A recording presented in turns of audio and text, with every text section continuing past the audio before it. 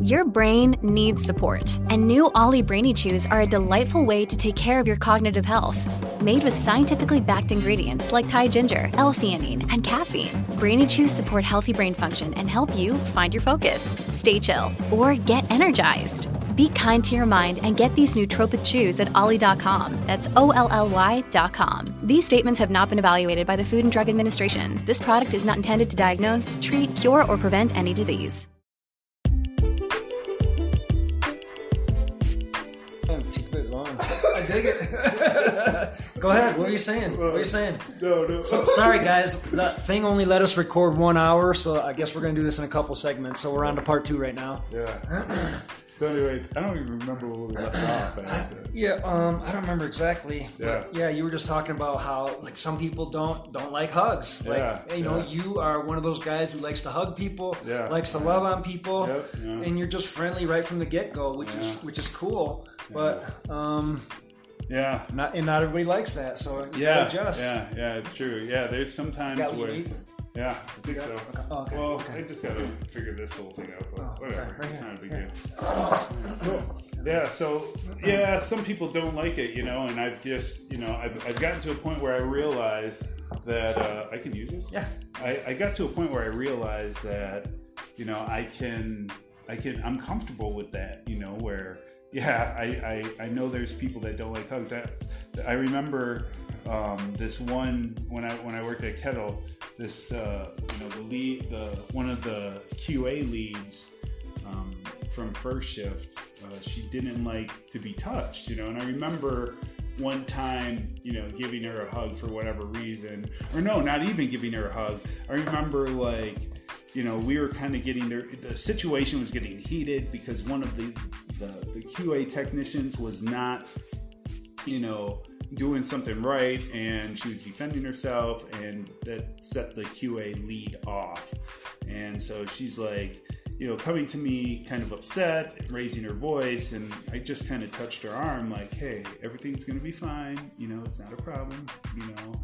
And I remember, and she said, hey, you know, don't touch me. You know, I don't like it when people touch me. Don't touch me, you know. And I remember at first I was like, holy shit, I'm so like, really? Like, I was hurt, you know, from it. Yeah. You know, just being my type of person, I don't want to offend anyone, you know. I'm looking for everyone to be, you know, get along and just, you know, have a good time, you know. So I remember feeling that I don't know, just feeling that pain that I had offended someone. And, you know, we would go on to continue, you know, I'd worked there for, you know, a few more years.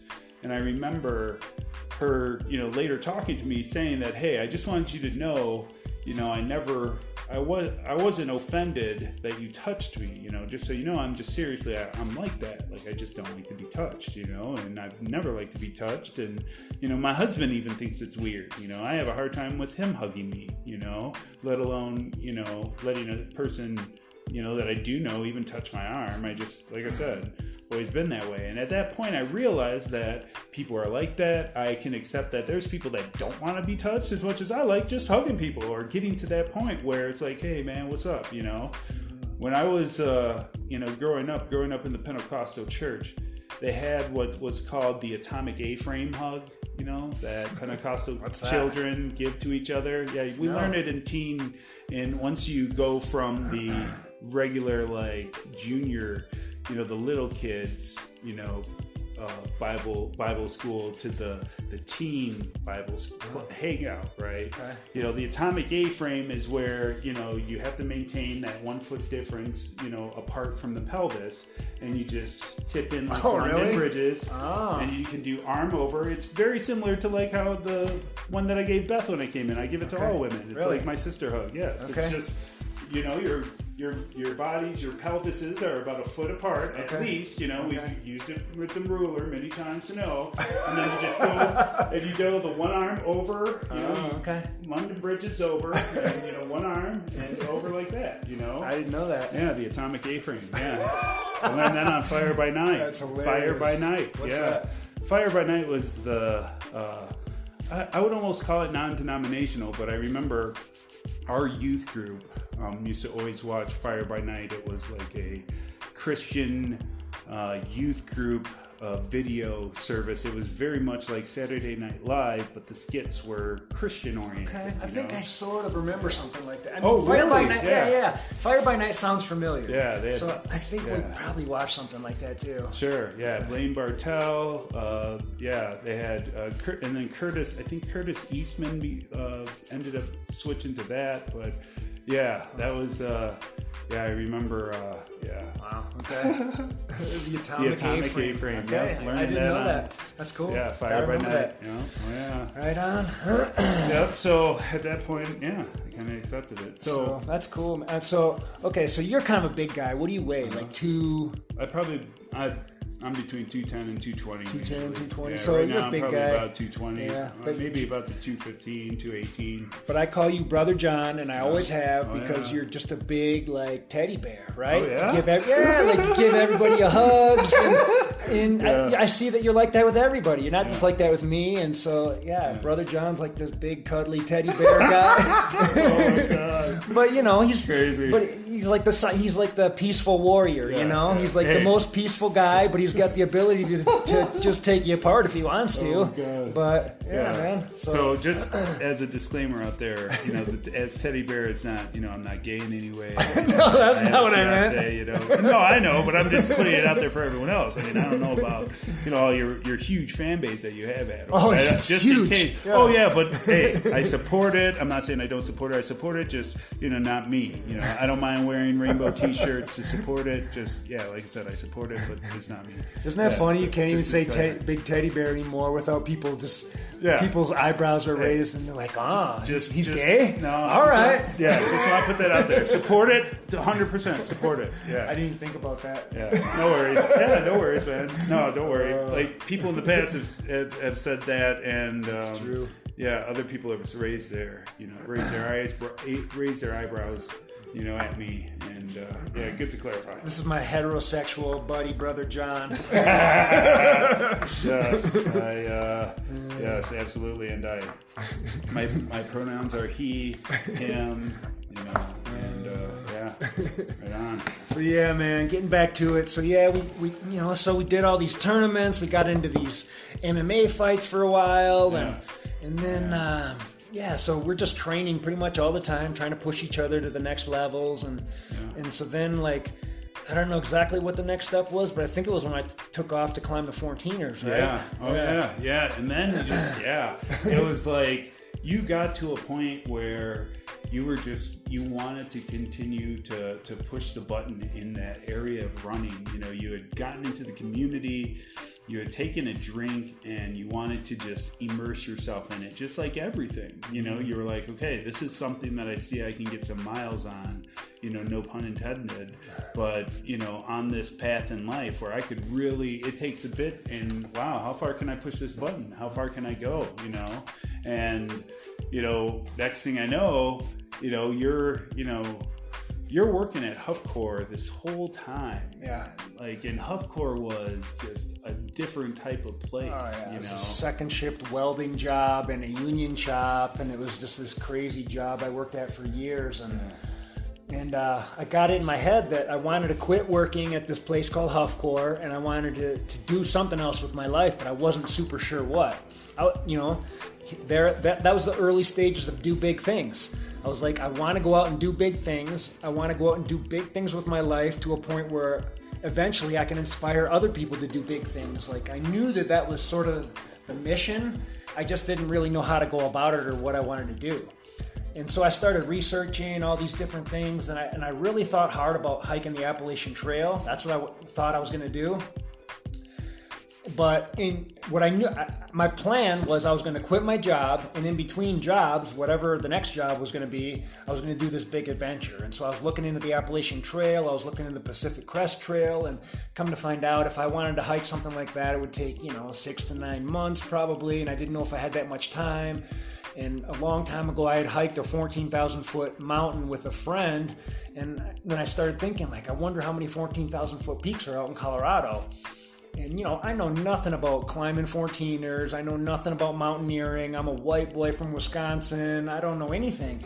But then I looked it up and I found out there's like, 50 some odd, there's like 57 peaks in Colorado that are above 14,000 feet. And I thought, well, what if I could break that down to like one a day? I wonder if I could do one a day and just go out and live in my truck. And I started researching it and I thought, well, I don't know if I can do it, but I can at least go out and try it. So yeah, I just planned this crazy adventure where I was going to go out and climb all the peaks. And I remember telling you about it, and of course you supported it and you thought it was awesome. And yeah, I was like going crazy. I couldn't believe it. I was like, oh wow. You're like, yeah, man, my house, I'm going to put it up for sale. I don't know if I'm going to sell it or not, but I got enough saved up now where I'm going to quit my job. And they kind of think I'm crazy at this point. I mean, like I told them, Adam worked with a bunch of rednecks, and nothing against that, community, but it was just a lot different, I mean, a lot of them had that groundhog life of,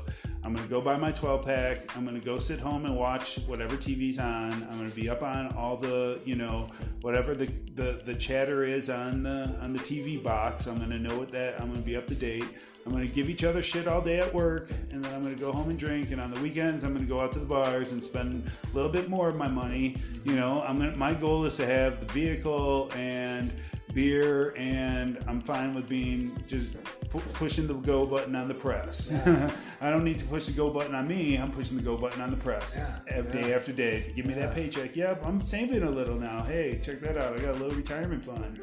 Yeah. I'm just going to sit here and just continue doing the same old shit every single day. Every day. Yep. And they thought I was one of them, I didn't think anything different, but, then one day I just stopped coming to work. And they didn't know where what I had done is I put in I had 2 weeks of vacation saved up, and so I put in for those 2 weeks of vacation, didn't tell any of my coworkers I put in that time, and then I took off out for Colorado, and my plan was I was going to go out and hike all the peaks and then quit my job. And so when the end of my 2-week vacation was up, I remember calling Human Resource from the top of Yale Mountain, 14,000 feet up. Wow. I had phone reception, and for whatever reason that day, there was no wind on the top of this peak, and I had phone reception, so I was actually able to make a phone call, which is kind of a rare thing on top of a 14,000 foot peak.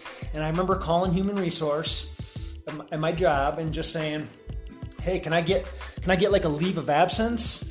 And they're like, why? And I told them I'm out in Colorado and I'm climbing these peaks and I'm not done yet. I think I'm going to keep on climbing.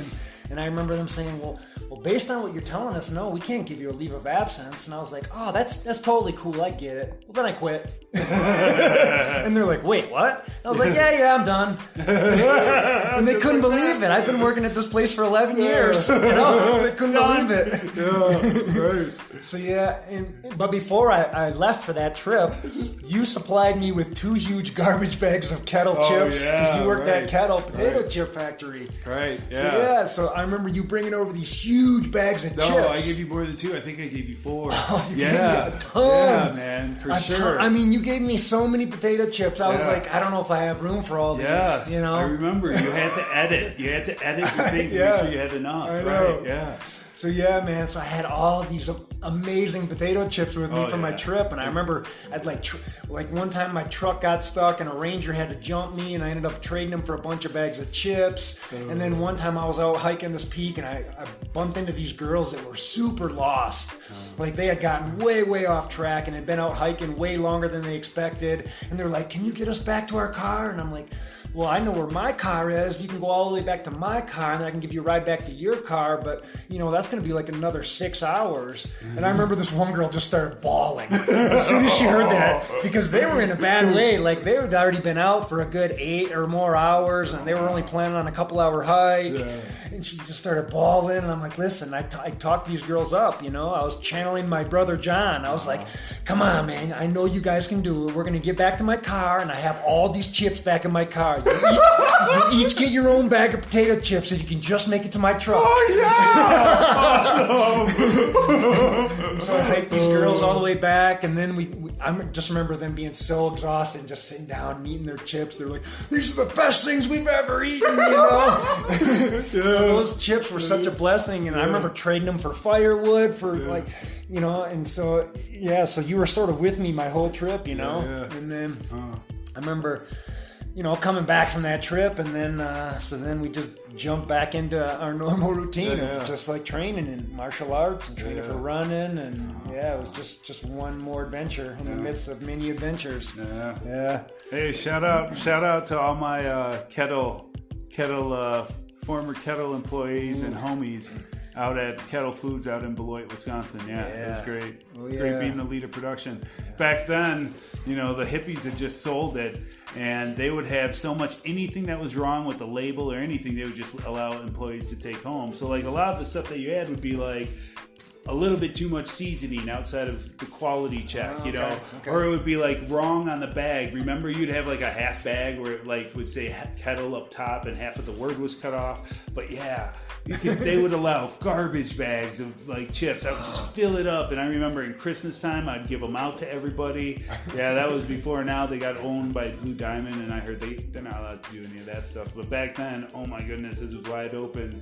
And I remember just stocking up. You were allowed to take like one bag a week or something. They didn't really monitor it that much, and at one point you could take as much as you wanted, but then they started decreasing the amount. And I remember like you tell me you were going and then grabbing an extra bag, just keep grabbing them. It was funny because when I drove from Wisconsin up to Colorado, and when I drove up in altitude, like at least a third of the bags blew up.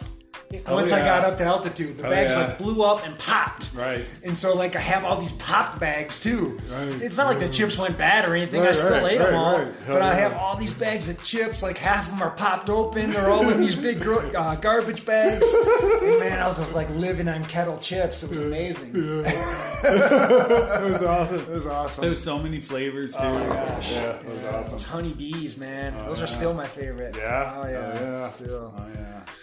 Yeah, man. So, we'd go. Yeah, you just took it to the next level. I remember, like, then after that, I remember after the Dances with Dirt, after the fight, then you were doing that first 100 mile. And first 50 mile. Oh, the first 50 mile, right? North Face 50. That's right. And I remember you calling and saying, "Yep, I'm going to do my first 50 mile," and I was just like, "Wow!" You had toned it back. After your fight, you just toned it way back. With the MMA, and you just jumped into running. Yeah, I knew I was really getting into the running, and I knew that a marathon wasn't as far as you could go. And I was researching these guys online. I was like, guys are going way further. Yeah, and I knew that that's what I wanted to do. So you gave me that running book. You borrowed me that running book from Dan. Who's the marathon? Ultra marathon Dean man? Carnazes. Dean, that book. We met him at the North Face. Yep, we got the picture with him. Yep, got a picture with him. Yeah, that was our hero back then. Because again, back then with ultra running, it was like jiu-jitsu was to us. There wasn't much information out there. And Dean Carnazes had written this book called Ultra Marathon Man, and that was the Bible there for a while. Right. That was the only information we had, and so I decided I wanted to run my first 50, and you came out to pace me. Yeah. And we had, neither of us had any idea what to expect. Didn't know if the wheels were going to come off, but we were just pumped up and just ready to do this thing, and you were ready to help me. And so I was able to, I don't remember what mile I picked you up at, but you ran pretty far with me that day. Yep. I mean, you ran double digits at least. Yeah. You ran a long time. Yeah. And then, I think it was after 32 miles, that's when they allowed the pacer to come in. So then I ran, so you ran almost 20 miles with me. Yep. Oh, that was awesome. Yeah. And we were together until the last probably 4 miles. And then you just were like, I think I'm going to take off, man. I think I'm going to go. And I'm just like, go, man. And you just took off. And then, I just wanted to finish. I just wanted to sit down. And me, I was just facing you, and really, you led me the whole time, You were leading me. I was just there talking you up, loving the pain, loving the situation, embracing that surrender. Embrace the suck. Yeah, just embracing it with you, And then I remember the farther you got away, the slower I slowed down. You're like, oh, thank God he's gone. Oh, yeah. People were passing me. They're like, you're doing good, man. I'm like, I'm the pacer. My dude's up there. I had the pacer tag on me and shit. Yeah, it was great. Classic. Yeah. Wasn't people at the finish line like, where's John?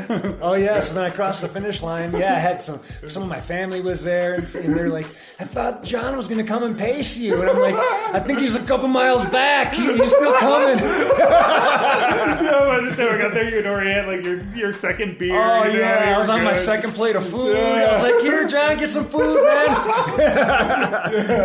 People clapped it as I came in, and I'm just a pacer.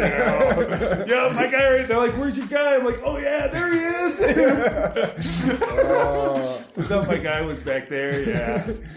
But I mean, I needed you, man. I don't think I could have done it without you because, it was just like, it was the first time running 50 miles. And of course, it's like the biggest epic adventure of your life at the time, and I needed some support and we got through it. So couldn't have done it without you. Yeah. But that's the cool thing, man. So John's not exactly a runner. I mean, you ran your first half marathon with me, which was fantastic. Yeah. But for whatever reason, Brother John's been with me for my first half marathon, my first, and then a trail marathon after that, and then you were with me for my first 50 miler, and you were with me for my first 100 miler too, which is just like it wasn't planned that way. It's just kind of how it happened, right? And it's so cool that it happened that way, you know. Yeah. So I guess that was the next thing was my first 100 miler.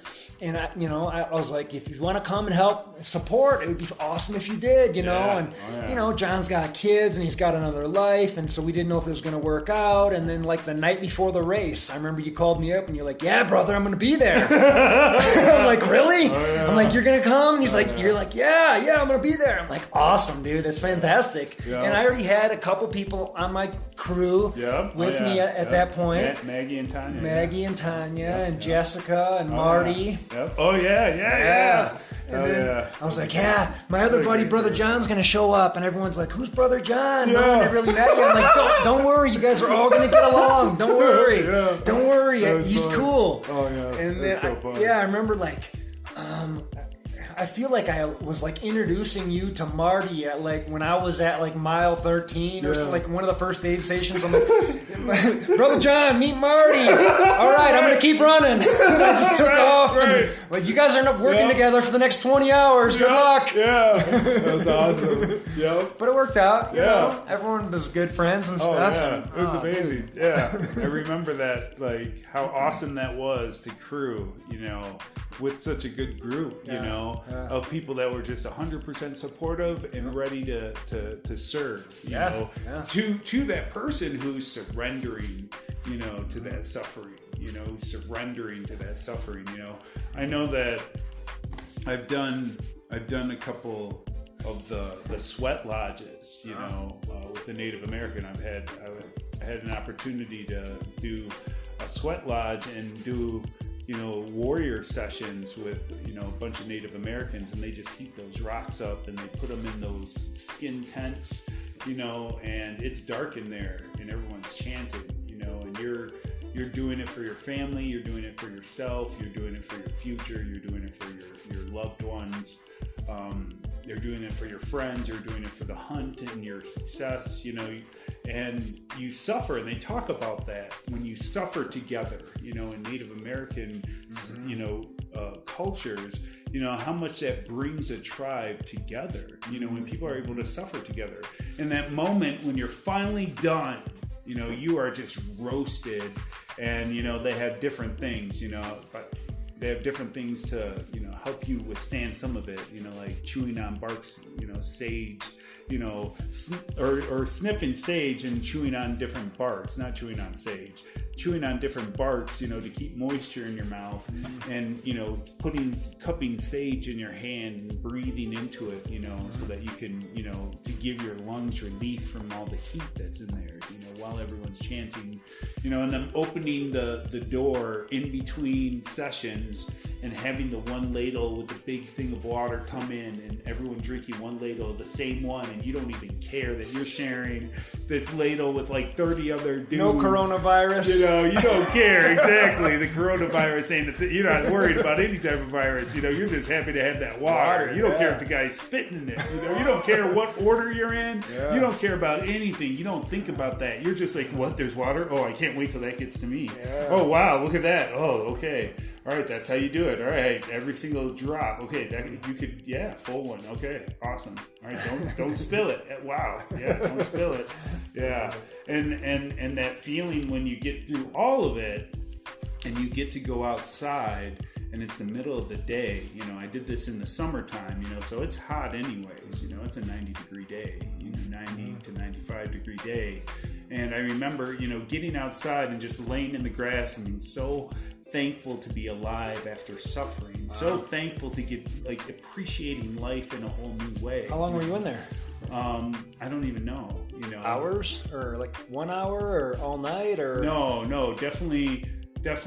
I think the sessions I want to say were 40-minute sessions. You know, okay. But even though when they would open that door, it would release an extreme amount of heat. So you can definitely tolerate it a lot more. But 40 minutes, you felt like it was getting very intolerable. Oh, I'm sure. That's a long time to like sit in the sun. I'm sure this is hotter. And the hardcore, you know, natives were doing it without the sage, without the bark. You know, mm-hmm. That was my homie helping me out, you know. Mm-hmm. And meanwhile, you know, some of the, you know, and they had a special shaman that was there that was running the ceremony, you know, that was there as a special guest, the reason why they were doing this, you know, and it was one that they were allowed to bring friends, you know, to, and not just family members. Mm-hmm.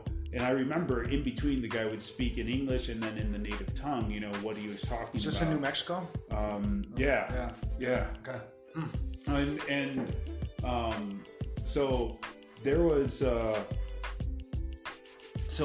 that feeling of surrendering with a group of people, you know, not only did that, you know, feel that great rush of being alive, but suffering with others, you know, and how that was a big part of their culture for those men, and almost like a rite of passage, mm-hmm. you know, for their children, you know, as boys became men. That was a big thing. How many sessions could they do? You know, we did the warrior round, which I think was 4 sessions, and each of those sessions represented different things.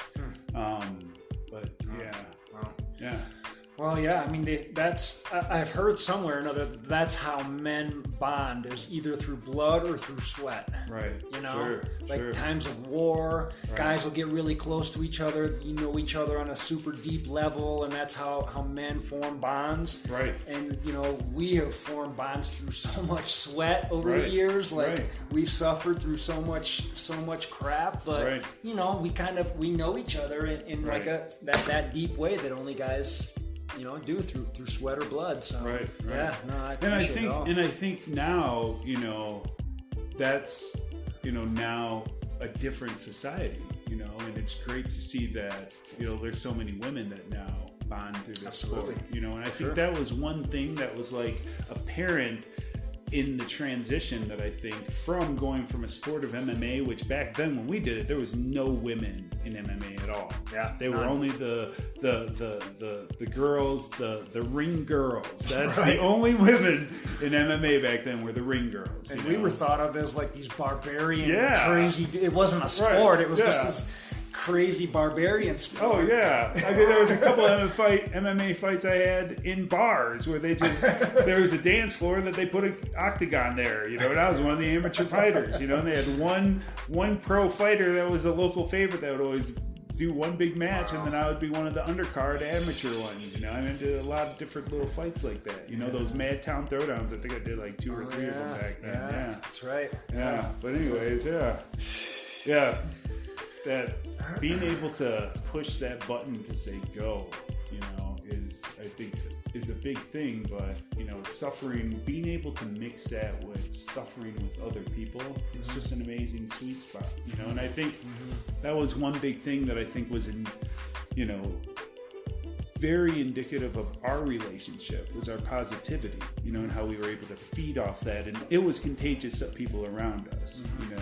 Like, it was something where, you know, I think in a way, I know we were talking the other day about how it's almost like we were saying to other people to encourage ourselves, to be like, yep, you're killing it, man. You're doing awesome. You know, we took this fight mentality where you would encourage your fighter in your corner to now running, where running isn't a sport that's normally a team sport. You got people ringing bells and clapping and encouraging. Mm-hmm. And yes, passing each other, people encourage each other. Mm-hmm. But bringing that fight encouragement, that do or die, yep, we're suffering together, brother. This is awesome. Mm-hmm. You're looking outstanding. Like, making it a big deal and being there for that support. Like, that's taking it to the next level. Yeah. You know? Yeah. Yes, and I brought that all to the ultramarathon world over the last few years. Like, you know, I'm not always the most cheerful, encouraging guy, but I try to be. And usually if I'm feeling really low and then I start cheering other people on, whether it's a runner I'm passing or is passing me or we're going the opposite direction, I'll be like, yeah, you're looking great. Fantastic job. Keep it up. Good work. And, you know, they kind of get this little smile. They're like, thanks, you too. But then as you go opposite directions, then I just feel my own energy rise a little bit, like I'm cheering myself on. Right. And that kind of builds my own confidence. Right. And then I cheer the next person on. It builds up a little bit more. Right. And the next thing I know, I'm going a little bit faster. Right. So, that's... So, yeah, no. And it's nice to see that you've come to that point, because I remember that first 100-miler, you weren't there. Oh, I'm sure. I was scared. I remember it was like 1 a.m. and we were still crewing for you, and yeah, your crew was awesome. I mean, we all got along so good, getting to know each other during that time, but it was all about, okay, here's Adam. We're here for him. We're all dropping and taking care of whatever he needs. We're encouraging him. We're telling him his time. We're giving him whatever information he needs. We're switching his socks. We're doing all that. We have everything prepped and ready to go. We're making sure he has the perfect goo packs that he wants, that we know he likes. We're making sure those are already packed and ready for him. You know, we're already filling his water bottle. There's no question. We're like the NASCAR team. It was of Adam. Yeah. You know, boom, boom. And then I remember you getting a little bit more spacey, you know, as the night went on. But it was the 1 a.m. one, and we were just all getting along. It was take care of Adam, and then let's all just hang out and get to know each other. Drive to the next checkpoint. Yeah, 7 miles away. All right, this one's 14 miles away. All right, this one's 5 miles away. Now it's 7. You know. Yeah. And I remember we'd have these little jaunts, but as it got later and later, I remember you started getting that, you know, 1,000-mile gaze, you know, to the 10,000-mile gaze, and that it turned to the 100,000-mile gaze.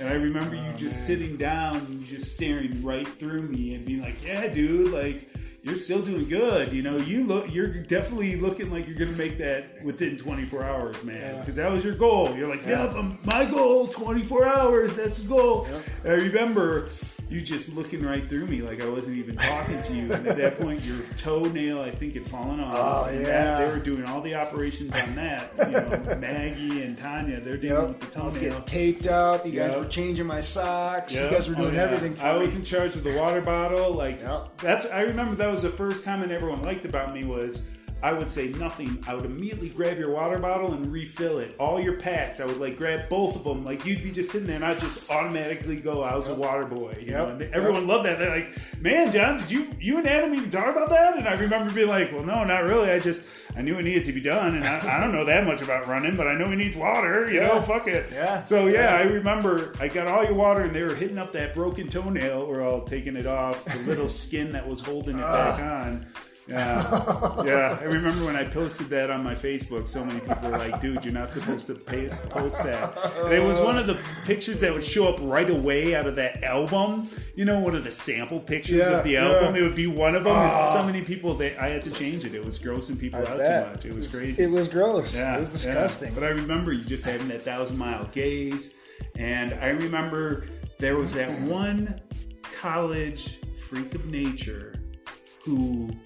I don't think he was even in college. I think he was like a junior in high school. He had white, blonde, long hair, I'm pretty sure. Dreadlocks, yeah. Dude. And he was that amazing runner. I feel like he was a junior in high school, and he was just born to run, without a doubt. And I remember he was going into shock at that same station because he had ran on life. And he was like that champion kid that had run marathons since he was like 12 or 13. He was a legend. And he had been there before you because he got there way early. I remember he was kicking ass the whole race, trying to get another first because he would do crazy shit. And didn't you say something like he didn't even race cross country or they wouldn't let him because... Dude. This is the craziest thing is that you don't know this story. For anybody listening that knew this kid, we're talking about a kid named Logan Pulfus. And so, I'll give you the quick version of the story. And I don't even think you know any of this. It's crazy, and it's just. So, anyways, I got to know Logan through a series of races in Wisconsin. He was a cool kid, this young kid with dreadlocks that was out running all these races, with everyone who's way older than him. He was just a young kid. He was like 17, running these races.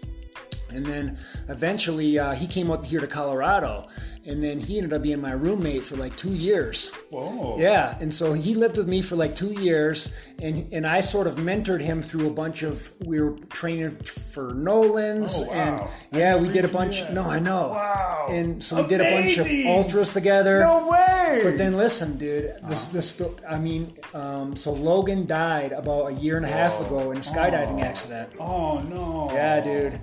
I'm sorry to hear that. No, I know it does suck, but yeah, for sure, he's a great guy. Like I have nothing bad to say about that guy. Wow. He was just one of those kids. It was he just had that great attitude. Yeah. Super cool kid. Yeah.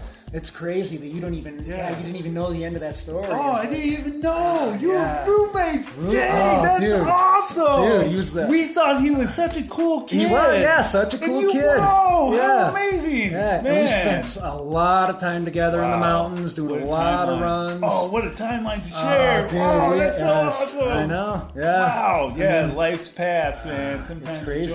It's crazy. So then, you had talked about him, but you had never met him except for seeing him at a couple races. I remember you talking about him because he stuck out, of course, and I was like, what's up with this dude? And he looked great. He ran great. He was always in the front of the pack, and like other people would look way worse, and he'd be like, "Yep, no problem, man." And just totally cool, totally real positive attitude.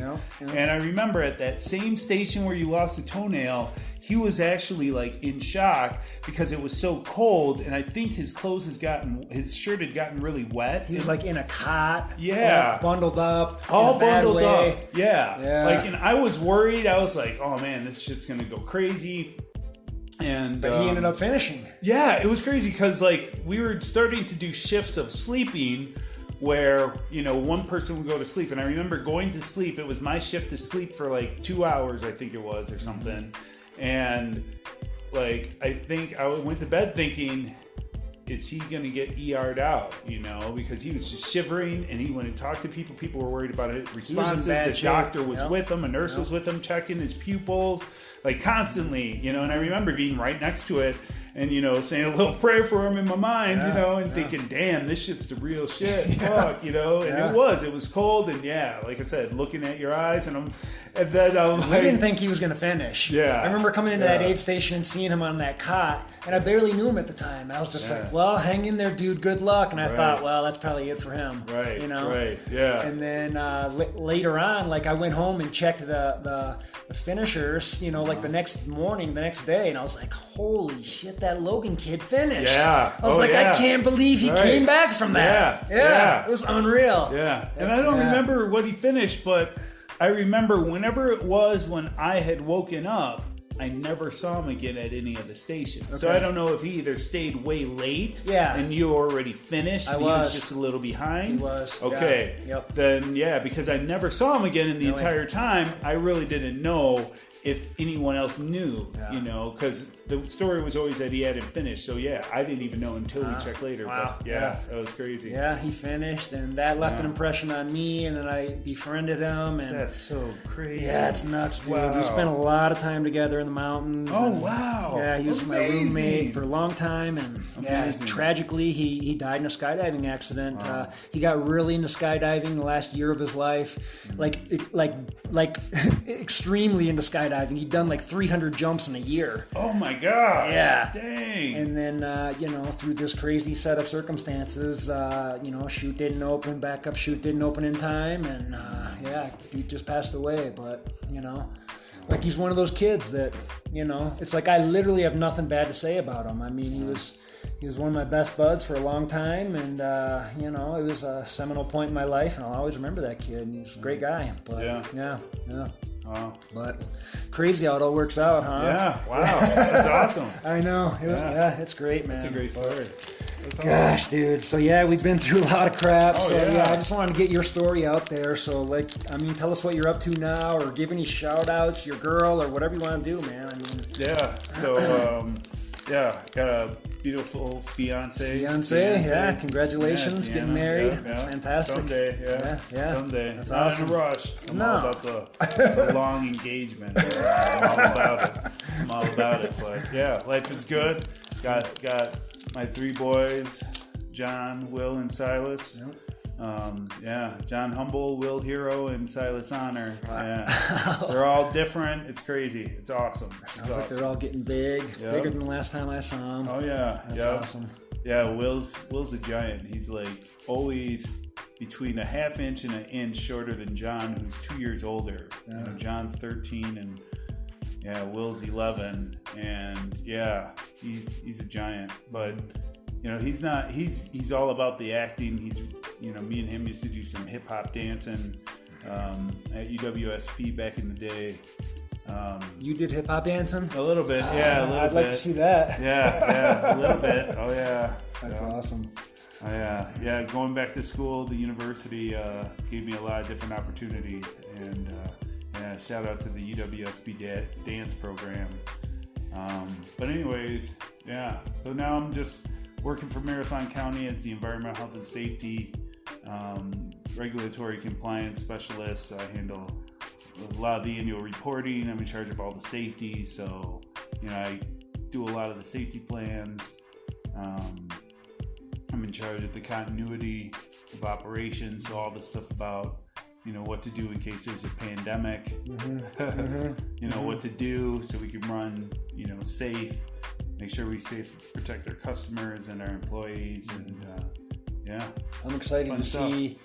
You know, our friendship has been cool, and it's been a cool story, but I'm excited to see where the future years will take us, because, you know, when we met, we never thought we'd end up here in Boulder, in some crazy garage recording a podcast about all these past stories. So imagine another 15 years where things will end up, you know? I mean, you never really know, but I don't know, man. It was. Hey, man, this is a studio. This isn't the garage. No, I know. Yeah, it's the dojo, of course. It's the art studio. It's man. Beautiful. But Brother John has always sort of represented the do big things attitude, and you know, at Big Things Crewing, that's sort of our motto, is do big things, and all that was sort of planted in my head. That seed was sort of planted like when John and I were doing all that crazy training, like back in the day, and his good attitude inspired me to have a good attitude, and inspired me to go on and do big things. So and vice versa. Yeah. You know? I mean, it's always been back and forth. We've always mirrored each other. You know, I mean, if there's an example, you know, of iron sharpens iron, I think this story, this is perfectly, you know, I mean, we could not see each other for decades and get back together, and it's like old times. We don't see each other sometimes for a year or two in between, and we just pick right back up where we left off, and that's what I love about this relationship. And the stories will continue. Maybe we'll do another podcast in a few years, and we'll have another dozen stories for people. You know, for sure. But yeah, man. So always, appreciated you in my life, and you know, here's to many more. Ditto. So, the same, man. Cool, man. For sure. It's nice to. It's awesome to have embraced the suffering, you know, and embrace the pain, press go regardless, and have that other person. It really does. It makes a difference, you know. And when you told me that this is what, you know, your business is all about, is being that crew for, you know, there might be someone out there that is down to do it, you know. It's like so much different than, you know, an instructor at a fitness center. I mean, it's very similar with the encouragement, you know, and the instruction, but the way you've explained it, it's so much more. It's almost like, for a moment, it's like being a life coach, okay? Because you're going through some major suffering. You're going through your body saying, what the fuck are you doing? Mm-hmm. Seriously? You're still going? What about this? What about that? You know, there's all these hazards, you know, possible scenario, you know, especially, you know, I can only imagine for different, depending on the 100-miler, the 50-miler, no matter what, there's always that first time, that second time, you know, or just knowing that, you know, you can focus at the main task at hand. You know, I think that's a big part of it. You know, having dedicated, you know, people that you don't have to worry about that have that experience, you know, mm-hmm. to grab that water bottle, you know, and at the same time, you know, look him in the eye through mm-hmm. that 1,000, 10,000, 100,000 mile gaze, mm-hmm. you know, right through and them. Figure out what they need, you know? Right, and continue to encourage and tell them, remember, you love this, you got it. Within mm-hmm. 24, man, you're mm-hmm. looking good. This mm-hmm. is where it is, you know, being that anchor, you know, not, you know, being that anchor, you know, having that crew to remove the toenail so that there's people working on that at the same time, multitasking, you know, that's what it's all about, taking care of everything all together. Mm-hmm. Everyone has their role, you know, and I think that's beautiful to be able to offer that to a culture, you know, with your background, with the background that we've had and what we've gone through. I think it's just such a perfect fit, mm-hmm. you know, mm-hmm. for that person. That's cool. Well, I appreciate you saying that. Yeah. And I'm looking forward to it, man. You know, I feel like I'm at a point in my life where I've done enough races and I've done enough training and done enough things in my life. I've done enough big things, so to speak, where I want to start helping other people do their big things. Mm-hmm. And, well, you've done this now for a decade. Yeah. Been running ultras for a decade. Yeah. I mean, that's what they say. You know that you know it's been shown that every great person becomes a professional after doing something for 10 years. Mm. You know, Michael Jordan, from the time he finally got onto his basketball team to the time he, you know, became MVP was 10 years. Oh, you know, okay. Like they say, Wayne Gretzky, 10 years. You know, all the greats from all time. Mm-hmm. It's 10 years of that. You know, proficient in tweaking it and that passion to want to, mm-hmm. you know, not pressing the button on the on the metal press, pushing the button to go in your life and saying, do this, now do it better. All right, check this out, take this. Yeah. What is this experience and that experience? In 10 years, mm-hmm. that's a lot of experience in different climates, different situations, trail runs, you know, all, you know, I don't know as much of the conditions, but, you know, what are some of those big runs? Oh, dude, I mean, some of the mountain races we've done have been insane with these huge climbs in the middle of the race, or multiple climbs, or like just going up scree fields or up and down avalanche chutes out on, you know, different FKT attempts, or, you know, just different adventures we've planned. But yeah, I mean, all kinds of hardships out there. But the thing is you and I are like trying to apply. We're trying to not just do these big things, but we're trying to apply those to life. Like, how can we take these experiences that we've done and apply this sort of knowledge and confidence to the rest of our lives? Like, how can we jump from this timeline to a different timeline to get to that place that we want to be, to get to the next finish line in life, you know? And I think a big part of it is definitely consciousness. Yeah. You know, so knowing that you need to be there and do this feat mm-hmm. is what's, you know, part one. You know, maybe someone's had a little bit of the experience, but they know deep down inside that they don't care what it takes, they want to do it, you know. Mm-hmm. And then number two, which I think is just as important, and I think this is what really hurts people sometimes when they don't have this, and that is the resource of a second person. I mean, there's great stories out there of the deans who they jumped into it and they're just natural, you know, and passion, you know. I mean, it talks about all the greats in the world. With, like, I remember way back in the day, I had an art teacher who told me, and I was horrible at art, you know, and the shout out to Joan Peterson, North Crawford, you know, back in the day. But I remember one of the lessons that she talked about is how, you know, there's two types of artists. The one that either they're good naturally at art, or number two, they really love art and they want to get good, so they practice and practice until they get it down. And the greats are people that have both, and it's that throughout, you know, all these different areas of human history, from every sport to everything, you know.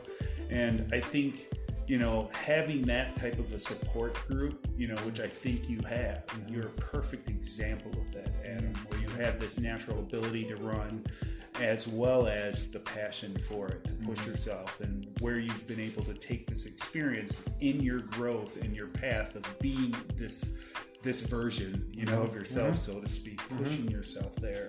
I think that's a huge part, that you're able to be that part of that crew, to be that person that gets to encourage you. You know, it's like that person gets to have that choice to actually have, you know, do big things, crew for them, or they have people that not only have been there, people that are passionate about it and natural about it, you know, that are going to be there to not only fill your water bottle and take off the toenail, but on top of it, be there to be coaching you through your goals, you know, and having multiple goals and pushing through whatever it is, you know, and having those different resources leading up to it, you know, and having that group of people that have heart in it, that are there for you 100%, and give you that experience that you need, you know, to be that person that you want to be. The part one of part two, going back to part one, what you want to be in life, what you want to do, what you want to accomplish, pushing that go button, you know, embracing that suffering, you know, what it takes to excel no matter what, you know. That's where it's at, for sure. And I mean, in life you have that opportunity, you know. We're not like those animals run by instinct. You know, we're blessed. Whatever creator out there, we evolved to the point now. You know, the creator said it is good when it created all the animals and all that, and said, let me create something that Mother Nature doesn't control.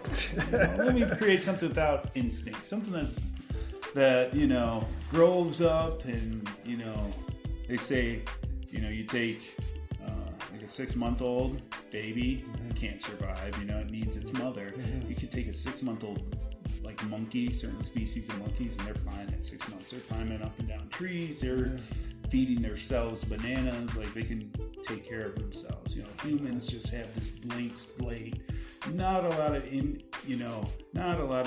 instinct, a whole lot of learn by example, make your own decide, you know, cause and effect, you know, learn the hard way, you know, and I think that plays into all this, you know, that outlook and that ability to, you know, to just be there, you know, in that moment where you can suffer, you know, and really appreciate it and say, I can decide, I have my own power to run for no reason at all, train for no reason at all, mentally decide that I'm going to press go and suffer, embrace the suffering. You know, there's no animal out there that's just doing this to do it.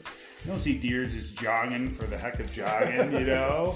They run away. They're otherwise smart. They're standing. They don't want to jog. They fucking, you know, they're looking around, you know. They don't care about that. They don't run unless they have to. They only care about eating and being ate. That's what they care about. That's their biggest feelings, you know. Same with any animal out there. They're all instinct.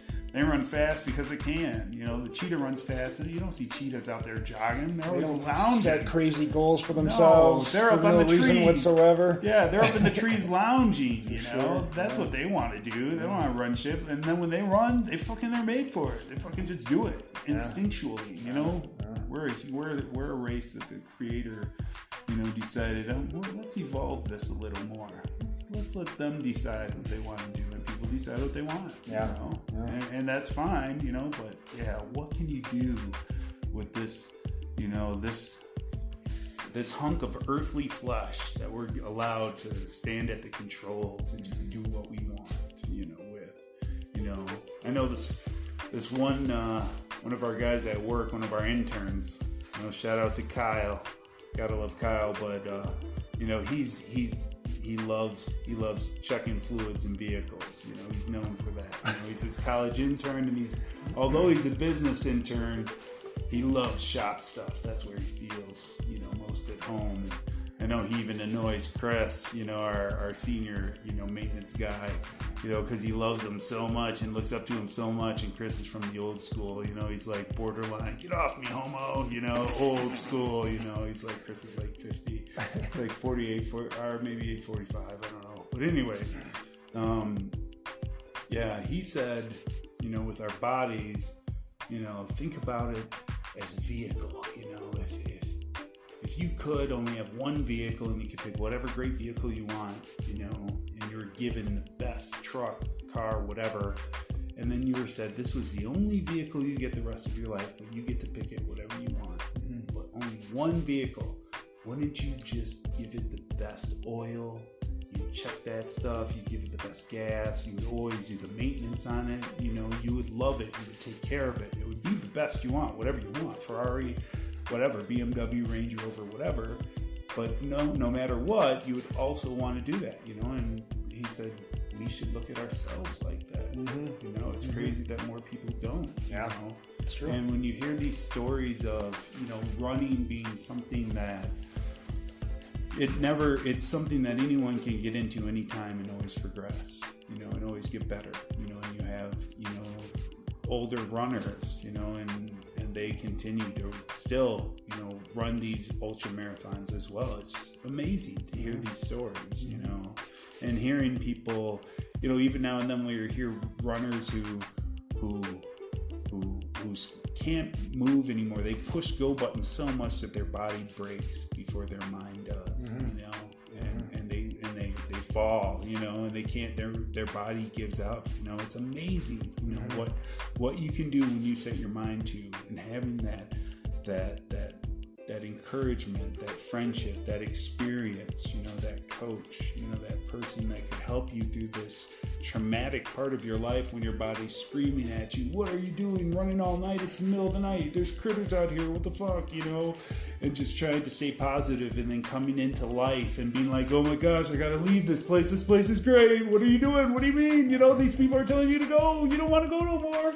I want to be done. Like, what the fuck are you doing, dude? And to have that group that's just louder than that voice in your head, that can just calm that voice in your head, that can encourage, you as a person who's in charge of pushing that go button, to push past that lizard brain that's telling you this sucks, or not even the lizard brain, that neocortex, that thinking brain that's like, what are you doing, dude? I'm up here, I'm in charge of monitoring, and you're in a lot of pain. We got to go beyond that thinking, beyond the thinking. We gotta control those thoughts. And I think that's what you've done always, and you've just evolved yourself, into this business that can contribute this value into others, and that being where your passion is, that you care, that's your number one, taking care of this person not as a customer but as a brother and sister. Sure. Doing the atomic A-frame. Atomic A-frame. Yeah. Helping people do big things with the atomic A-frame. Yeah. That's awesome. See, that's how you bring it back up to full circle, man. That's how you sum up the podcast right there. Hell yeah. Cool. That's what it's all about. All right. Well, love you, brother. Thanks for doing this with me. I'm glad we could record some of our crazy adventures, and to many more. Yeah, cool. More. Hell yeah. All right, cool. Thanks, brother. Yeah. All right. You feel good? Yeah. All right. Awesome. Cool. All right, guys. Life is short. Do big things.